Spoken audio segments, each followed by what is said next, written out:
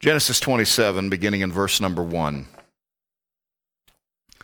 And it came to pass that when Isaac was old and his eyes were dim so that he could not see, he called Esau his eldest son and said unto him, My son. And he said unto him, Behold, here am I. And he said, Behold, now I am old. I know not the day of my death. Now therefore take, I pray thee, thy weapons, thy quiver and thy bow, and go out to the field and take me some venison. Boy, that resonates with a bunch of men and a lot of ladies too, honestly, in our church congregation. Many of you have done that already, and we'll plan to do it some more. Verse 4, And make me savory meat, such as I love, and bring it to me that I may eat, that my soul may bless thee before I die. An unfair passage to read on a Sunday morning when lunch is in the offings, isn't it? Verse 5, And Rebekah heard when Isaac spake to Esau his son. You say, was she eavesdropping? I don't know, maybe, but they also were in a tent. It's kind of easy to hear things through a tent. But she heard him, and Esau went to the field to hunt for venison and to bring it. And Rebekah spake unto Jacob her son, saying, Behold, I heard thy father speak unto Esau thy brother, saying, Bring me venison, and make me savory meat, that I may eat and bless thee before the Lord before my death.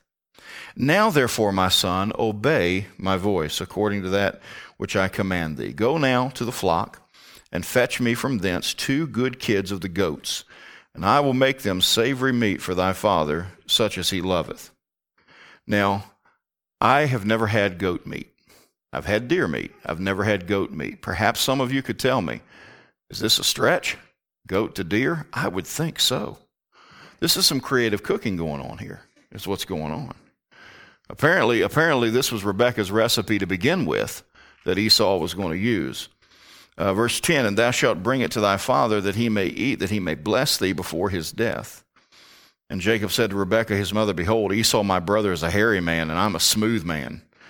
My father peradventure will feel me, and I shall seem to him as a deceiver, and I shall bring a curse upon me, and not a blessing. And his mother said unto him, Upon me be thy curse, my son. Only obey my voice, and go, fetch me them. And he went and fetched, and brought them to his mother, and his mother made savory meat, such as his father loved. And Rebekah took goodly raiment of her eldest son Esau, which were with her in the house, and put them upon Jacob her younger son. And she put the skins of the kids of the goats upon his hands, and upon the smooth of his neck, and she gave the savory meat and the bread which she had prepared into the hand of her son Jacob. And he came unto his father, and said, My father. And he said, Here am I. Who art thou, my son? And Jacob said unto his father, I am Esau, thy firstborn. I have done according as thou badest me. Arise, I pray thee, sit and eat of my venison, that my soul may bless me. And Isaac said unto his son, How is it that thou hast found it so quickly, my son? And he said, Because the Lord thy God brought it to me. By the way, Jacob lies 6 times to his father, 5 times in one breath. That tells you a lot about Jacob, doesn't it? Verse 21, And Isaac said unto Jacob, Come near, I pray thee, that I may feel thee, my son, whether thou be my very son Esau or not. And Jacob went near unto Isaac his father, and he felt him, and said, The voice is Jacob's voice, but the hands are the hands of Esau. And he discerned him not, because his hands were hairy as his brother Esau's hands, so he blessed him. And he said, Art thou my very son Esau? And he said, I am. And he said, Bring it near to me, and I will eat of my son's venison, that my soul may bless thee. And he brought it near to him, and he did eat, and he brought him wine, and he drank. And his father Isaac said unto him, Come near now, and kiss me, my son. And he came near and kissed him, and he smelled the smell of his raiment, and blessed him, and said, See, the smell of my son is as the smell of a field which the Lord hath blessed. Therefore God give thee of the dew of heaven, and the fatness of the earth, and plenty of corn and wine. Let people serve thee, and nations bow down to thee. Be Lord over thy brethren, and let thy mother's sons bow down to thee. Cursed be every one that curseth thee, and blessed be he that blesseth thee. This is one of the saddest chapters in all of Scripture, certainly in Genesis. And there's certain perspectives that we could entertain this morning as we look at this passage. We can spend some time talking about the unfortunate consequences of parents choosing favorites. We could talk about that. It says in Genesis 25:28, and Isaac loved Esau because he did eat of his venison, but Rebekah loved Jacob. They chose favorites. Hey, parents, there is never a good reason to choose favorites. Never. And some of what we're seeing, some of the horrible things that happen within this family are because when you choose favorites, don't you think for a second your kids don't know. They knew. We could spend some time talking about the profound folly of trying to manipulate circumstances to accommodate God's will. Got to say something? God doesn't need our help. He doesn't. They employed deceit and subterfuge to bring the blessing to Jacob. Bob Jones Sr. famously used to say, it's never right to do wrong in order to get a chance to do right. God's much more blunt about it in Jeremiah 48:10. Cursed be he that doth the work of the Lord deceitfully. So we could talk about that. We could talk about not choosing favorites among your children. We could talk about not trying to manipulate circumstances to accommodate God's will.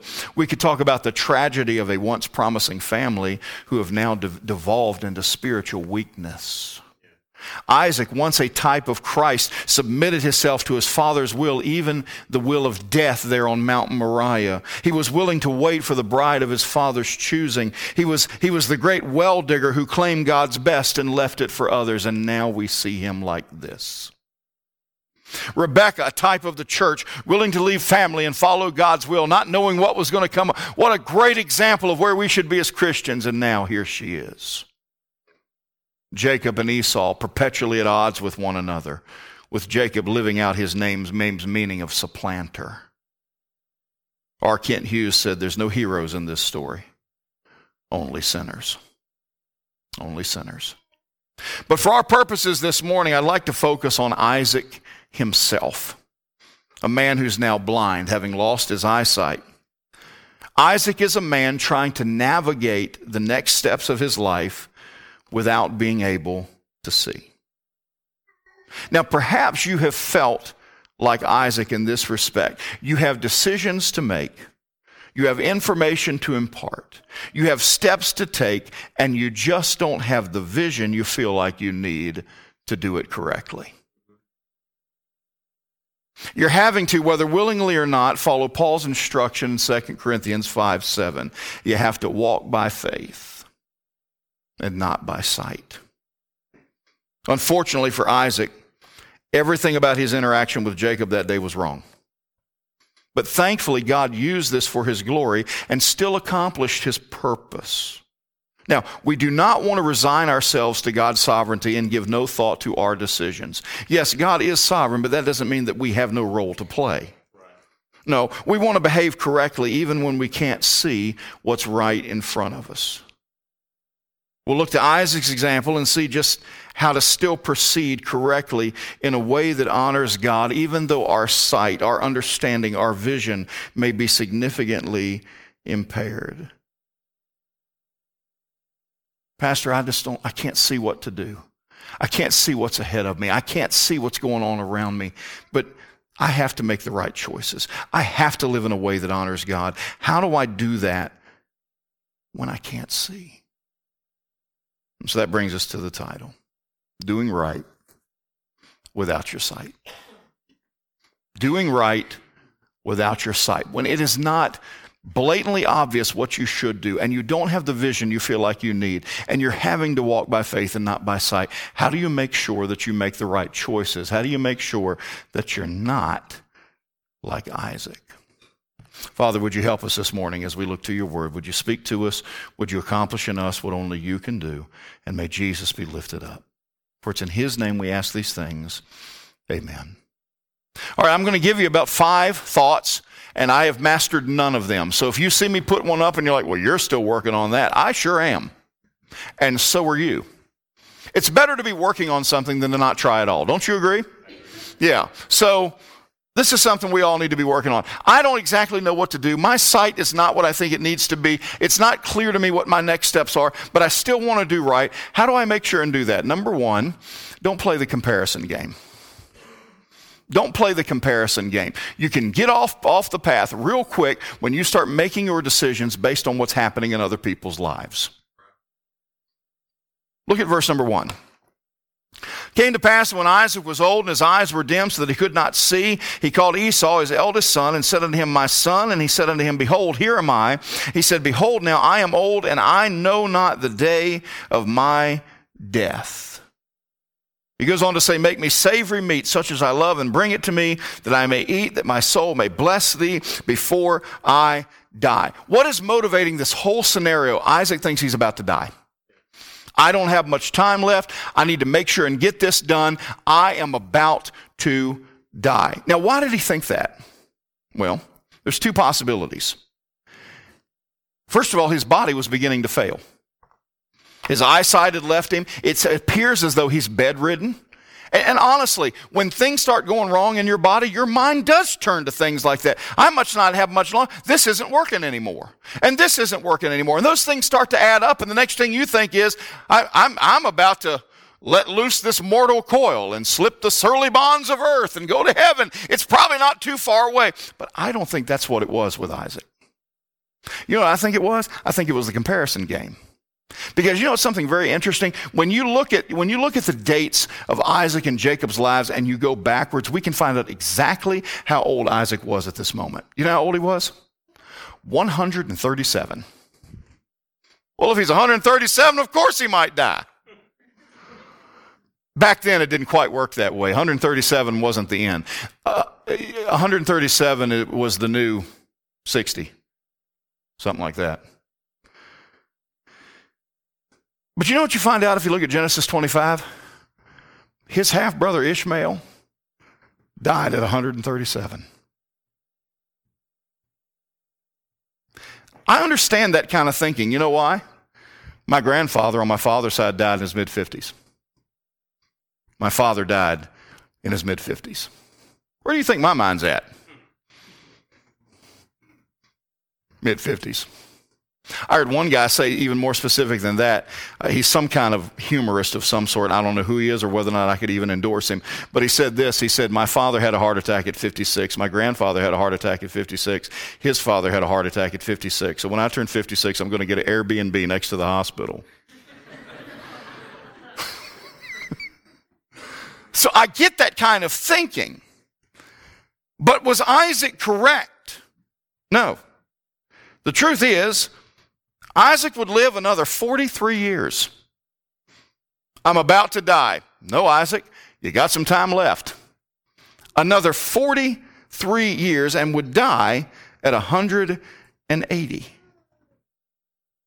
This particular section of the broader family mess started when Isaac viewed his life through the lens of another's instead of walking in close communion with his God. Here's the thing about his forefathers. Here, Abraham, you know how Abraham knew it was time to go? He was walking with God and God began to reveal that to him. When did Moses know it was time to go? He was walking with God and God began to reveal that to him. But Isaac, he's just going off of what's happened in somebody else's life because he's not walking closely to God and he doesn't have the benefit of that insight. And so he's just making conclusions based on what's happening in other people's lives. Nothing good can happen when we stop listening to God's will for us and start comparing and contrasting our lives to that of others. You want to make the right decisions when you can't quite see as well as you think you should? Don't play the comparison game. It has nothing to do with anybody around you. Okay, number 2. Don't deviate from what God has already said. Look at verse 3. Speaking to Esau, now therefore take, I pray thee, thy weapons, thy quiver and thy bow, and go out to the field and take me some venison, and make me savory meat such as I love, and bring it to me that I may eat, that my soul may bless thee before I die. Now, for Isaac to impart the firstborn blessing on Esau was not culturally abnormal. Though they were twins, Esau was the first one to emerge, and therefore the firstborn. Here's the problem with that. Everything societally and culturally was normal, but the problem was God had already revealed to Isaac and Rebekah who should get that blessing. When did he do it? He did it when they were born. Genesis 25:23. And the Lord said unto her, meaning Rebekah, 2 nations are in thy womb, and 2 manner of people shall be separated from thy bowels, and the one people shall be stronger than the other, and the elder shall serve the younger. Isaac was bent on bestowing the blessing on Esau in absolute defiance of the manifest will of God. Why? Because Esau was his favorite. A quick side note, this blessing was never Isaac's to give. All it was something that belonged to God that he was to impart down through the generations. This was God's blessing, not Isaac's. It's interesting. You look back in Genesis 27:28, that he gives him, therefore God give thee the dew of heaven and the fatness of the earth and plenty of corn and wine. Let people serve thee and nations bow down to thee. Be Lord over thy brethren and let thy mother's sons bow down to thee. Cursed be everyone that curseth thee and blessed be he that blesseth thee. You go back to Genesis 12 when God's talking to Abraham. What does he tell him? I will make of thee a great nation and I will bless thee and make thy name great and thou shalt be a blessing and I will bless them that bless thee and curse him that curseth thee and in thee shall all the families of the earth be blessed.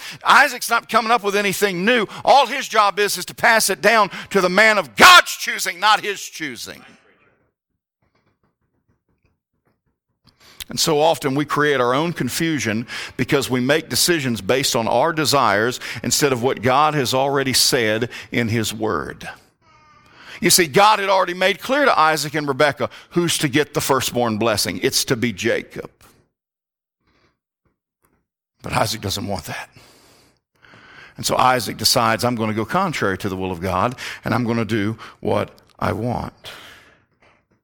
How about our relationships? I know what God's word says about this relationship, but I don't care. This is what I want. Now, let's hit it where it is, y'all. I don't care what God says. I'm going to do what I want to do, the creature in rebellion to the Creator. I'm going to do what I want to do. Or child rearing. I know what the Bible says about the limitations and boundaries I should put in my children's lives, but frankly, it's a lot easier not to. I got news for you. You ask any parent that's gone through that, they'll tell you, no, it would have been easier to obey God.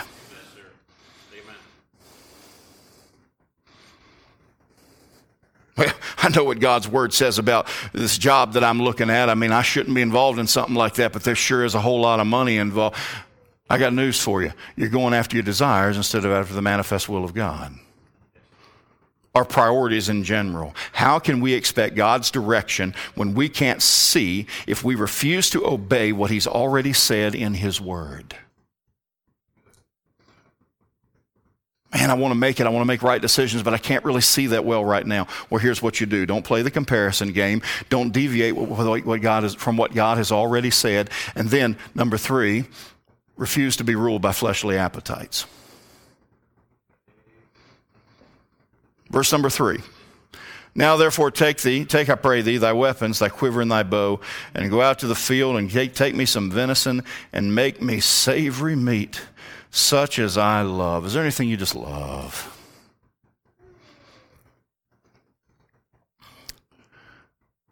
Last Thursday we had Thanksgiving at our home. If I'm candid with you, turkey's not my favorite meat. I will eat it and I will enjoy it. But turkey as it's presented on the table, and my wife does an excellent job with it, but it's not my favorite. But when that turkey's had time to cool down, and you slice a piece of that white meat off, and you take a piece of bread and you slather Duke's mayonnaise on it, and you take that white meat and sit it on top of that Duke's mayonnaise, and you load it down with salt and pepper, and you make a sandwich, that's when I become fond of turkey. I love turkey. Yes, I do. I love a good steak. I love a good pizza. There's food that I love. But my love for food could not approach the apparent obsession that Isaac had with this specific dish. He's reached a point in his life where he is content to allow other people to wait on him. And worse, his love for the spiritual has been surpassed by his love for the physical. He's living out what Paul warned about in Romans 8. For they that are after the flesh do mind the things of the flesh, but they that are after the Spirit, the things of the Spirit. For to be carnally minded is death, but to be spiritually minded is life and peace, because the carnal mind is enmity against God, for it is not subject to the law of God, neither indeed can be, since they that are in the flesh cannot please God. Friend, here's what it comes down to, and this goes beyond sandwiches and pies and all of that. Right now, the decisions that you make in your life are either motivated by your flesh or motivated by the Spirit. Which is it? That's not saying that we can't enjoy good food. But the decisions that you make in life, are they motivated by the flesh or are they motivated by the Spirit? Isaac seems to be especially driven by his love for good food. You know how I know? Savory meat is mentioned 6 times. Venison is mentioned 7 times. Eating is mentioned 8 times. There are 21 references to him eating. You know how many times he mentions the blessing? 3. That tells me that in this moment, the will of God, that his love for food is 7 times more important to him than the will of God.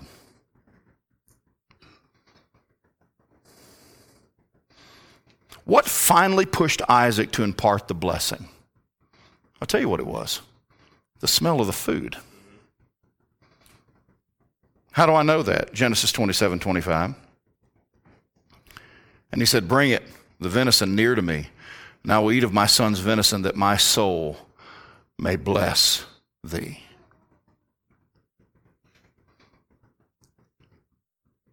Here's the point. And I want you to think beyond food. I want you to think about appetites of the flesh that run our lives and make our decisions for us, whatever they may be. Isaac is undertaking a very spiritual action, but is arriving at it through fleshly activity. It's not wrong that he wants to bless his son. It's wrong how he's doing it.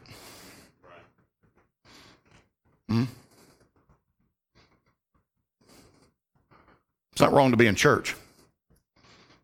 It's wrong if you're in church, you can impress that girl you're trying to date. I don't think that's Paul, by the way. I'm just saying. But let's be honest.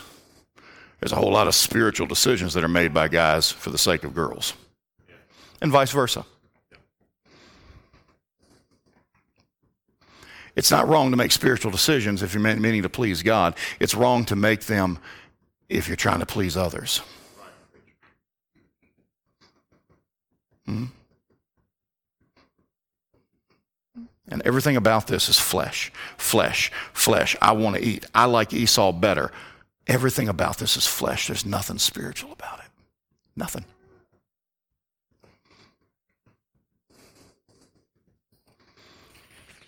I can't see that well, but I want to make the right decisions. Well, don't play the comparison game. Don't deviate from what God has already said.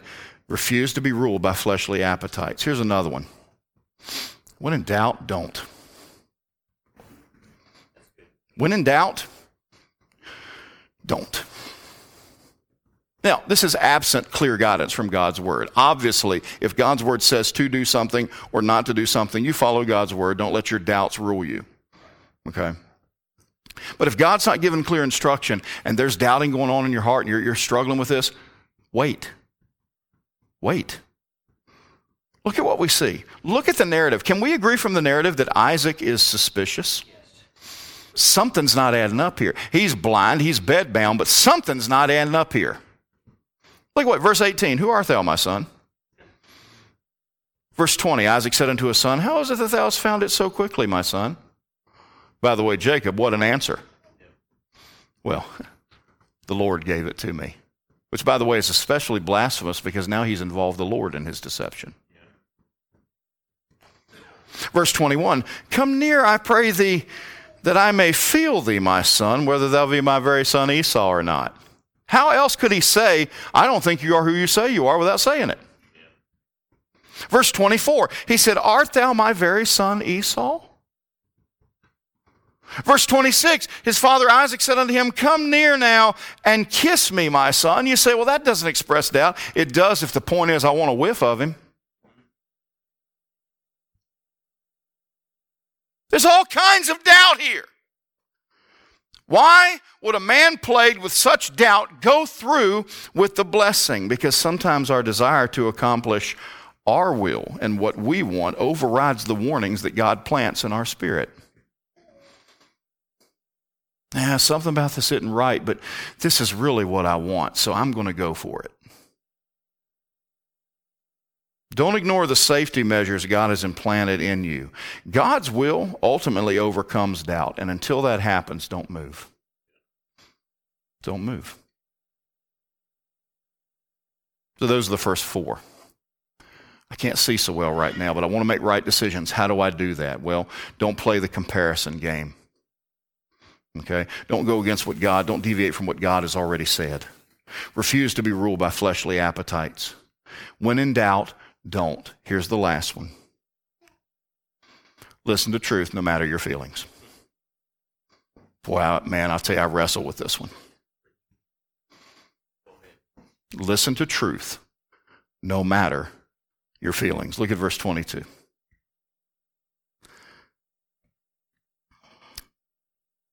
And Jacob went near unto Isaac his father, and he felt him, and said, the voice is Jacob's voice, but the hands are the hands of Esau. All but one of Isaac's senses had failed him. His sight had failed him in that he was blind. His touch had failed him in that he had failed to discern the goat's hair as opposed to human hair. Now, maybe back then people's hair was much alike to goat's hair because of lack of conditioner or something. I don't know. But he failed to discern the difference in his touch. His taste had failed him because he should have known the difference between goat and venison. I've lived here too long, haven't I? That's the crazy thing. I didn't mispronounce it. Most of y'all were like, yes, his smell.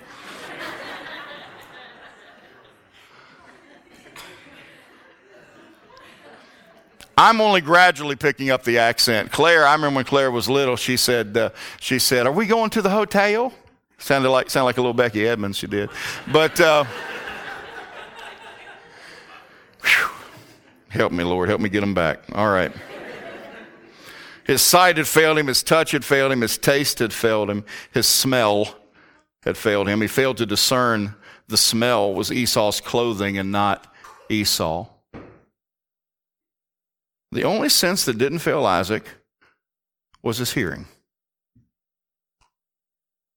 He heard Jacob's voice and correctly questioned if it was truly Esau. Maybe Jacob tried to imitate Esau. Are you Esau? Yeah, Dad, I'm Esau. Yeah, maybe. Jacob's words weren't speaking truth, but his voice was. Do you see the difference? His words weren't speaking truth, but his voice was. Is this significant? I believe it is. I'll tell you why.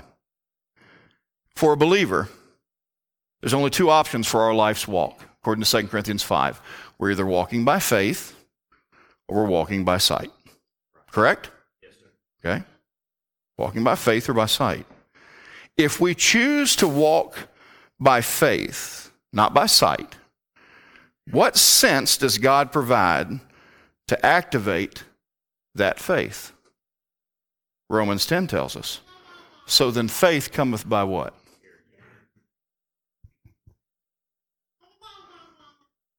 And hearing by the word of God. God left intact the one sense that Isaac could rely on for truth.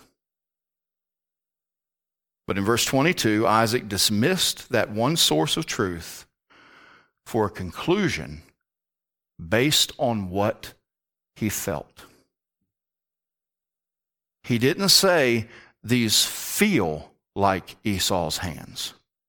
He said, these are Esau's hands. What's my point? Again, forgive me for drawing on my sabbatical time, but it's useful. One of the first phone calls that I made when I stepped away for a month, as I made it to my friend and many of our friends, Jody Jenkins. Jody Jenkins came here and preached for us during the COVID epidemic when we had church outside. And Jody was for a long time the pastor of a large Baptist church in Gray, Tennessee. I've lost my sitting spot. It's okay, I'll sit on the step. And Jody began to deal with what he would ultimately label himself as depression. And a lot of the same things that I was beginning to enter into. And he now has a ministry for people going through that, and it's a very effective one. And so he was one of my first calls. And I told him, I said, Jody, I can't get around how I feel. Nobody's been unkind to me. Nobody has said anything to me. But in my heart, I feel like they're done with me. They're tired of me, that nobody's listening. I'm not making any kind of a difference. And I went on and on and on and on. And he took me to this passage. And he said, I had an old deacon that told me to read this passage when I was first going through what I was going through. And he said, here's what he told me. Jacob's problem was he didn't trust the voice God gave him. He trusted his feelings. And that resonated with me, and that stuck in my craw forever. So let me give the credit to Jody Jenkins and whoever that dear deacon was. Because I've been trying to live that since then. God has given something for us to hear that speaks truth. But sometimes if we're not careful, we ignore it in favor of what we feel.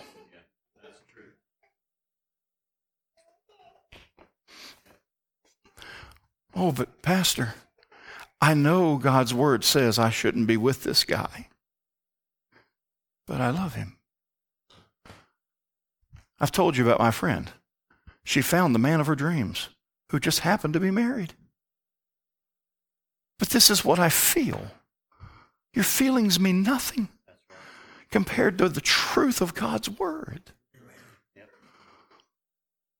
And there's a whole bunch of us that we're dealing with. I really feel like I ought to go this direction. Yeah, there's all kinds of scripture to tell me I shouldn't. There's all kinds of godly counsel to tell me I shouldn't, but I really feel like this. That's what Isaac did. The voice isn't right. But I know what I feel. And you think, how in the world can a man feel goat hair and think that's a human hand? The same way we can feel the crazy things that we feel sometimes and not be able to recognize how completely out in left field it is. When God's given us truth and the voice that we're supposed to be listening to, His Holy Spirit, we ignore it in favor of our feelings. How many people have embraced wickedness in our culture, not because the Bible's changed, but because it just feels right? I don't want to be on the wrong side of history. Oh no, I'm much more concerned with being on the wrong side of God. So I can't really see what to do next. If you don't get any of these 5 points except this one, you get this one. You listen to truth no matter your feelings. You know what America's in desperate need of? People that will decide to live by principle no matter what.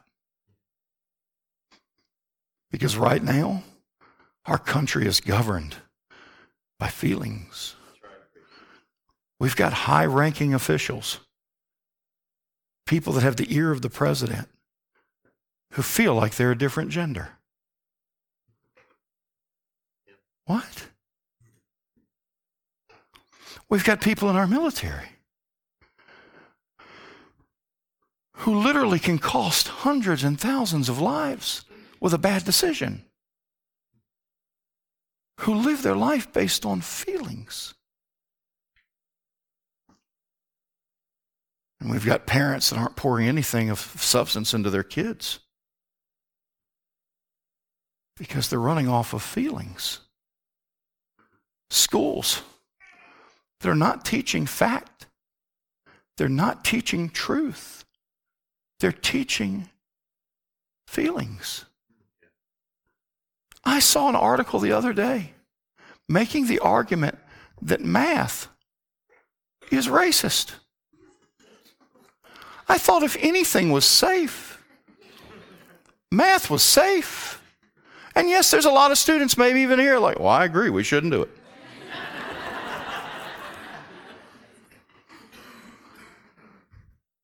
How do you come to that kind of a crazy conclusion? Because you're driven by feelings. Well, thankfully that kind of thing doesn't find its way into our circles. It does when you start talking about what the Bible means to you instead of what the Bible means.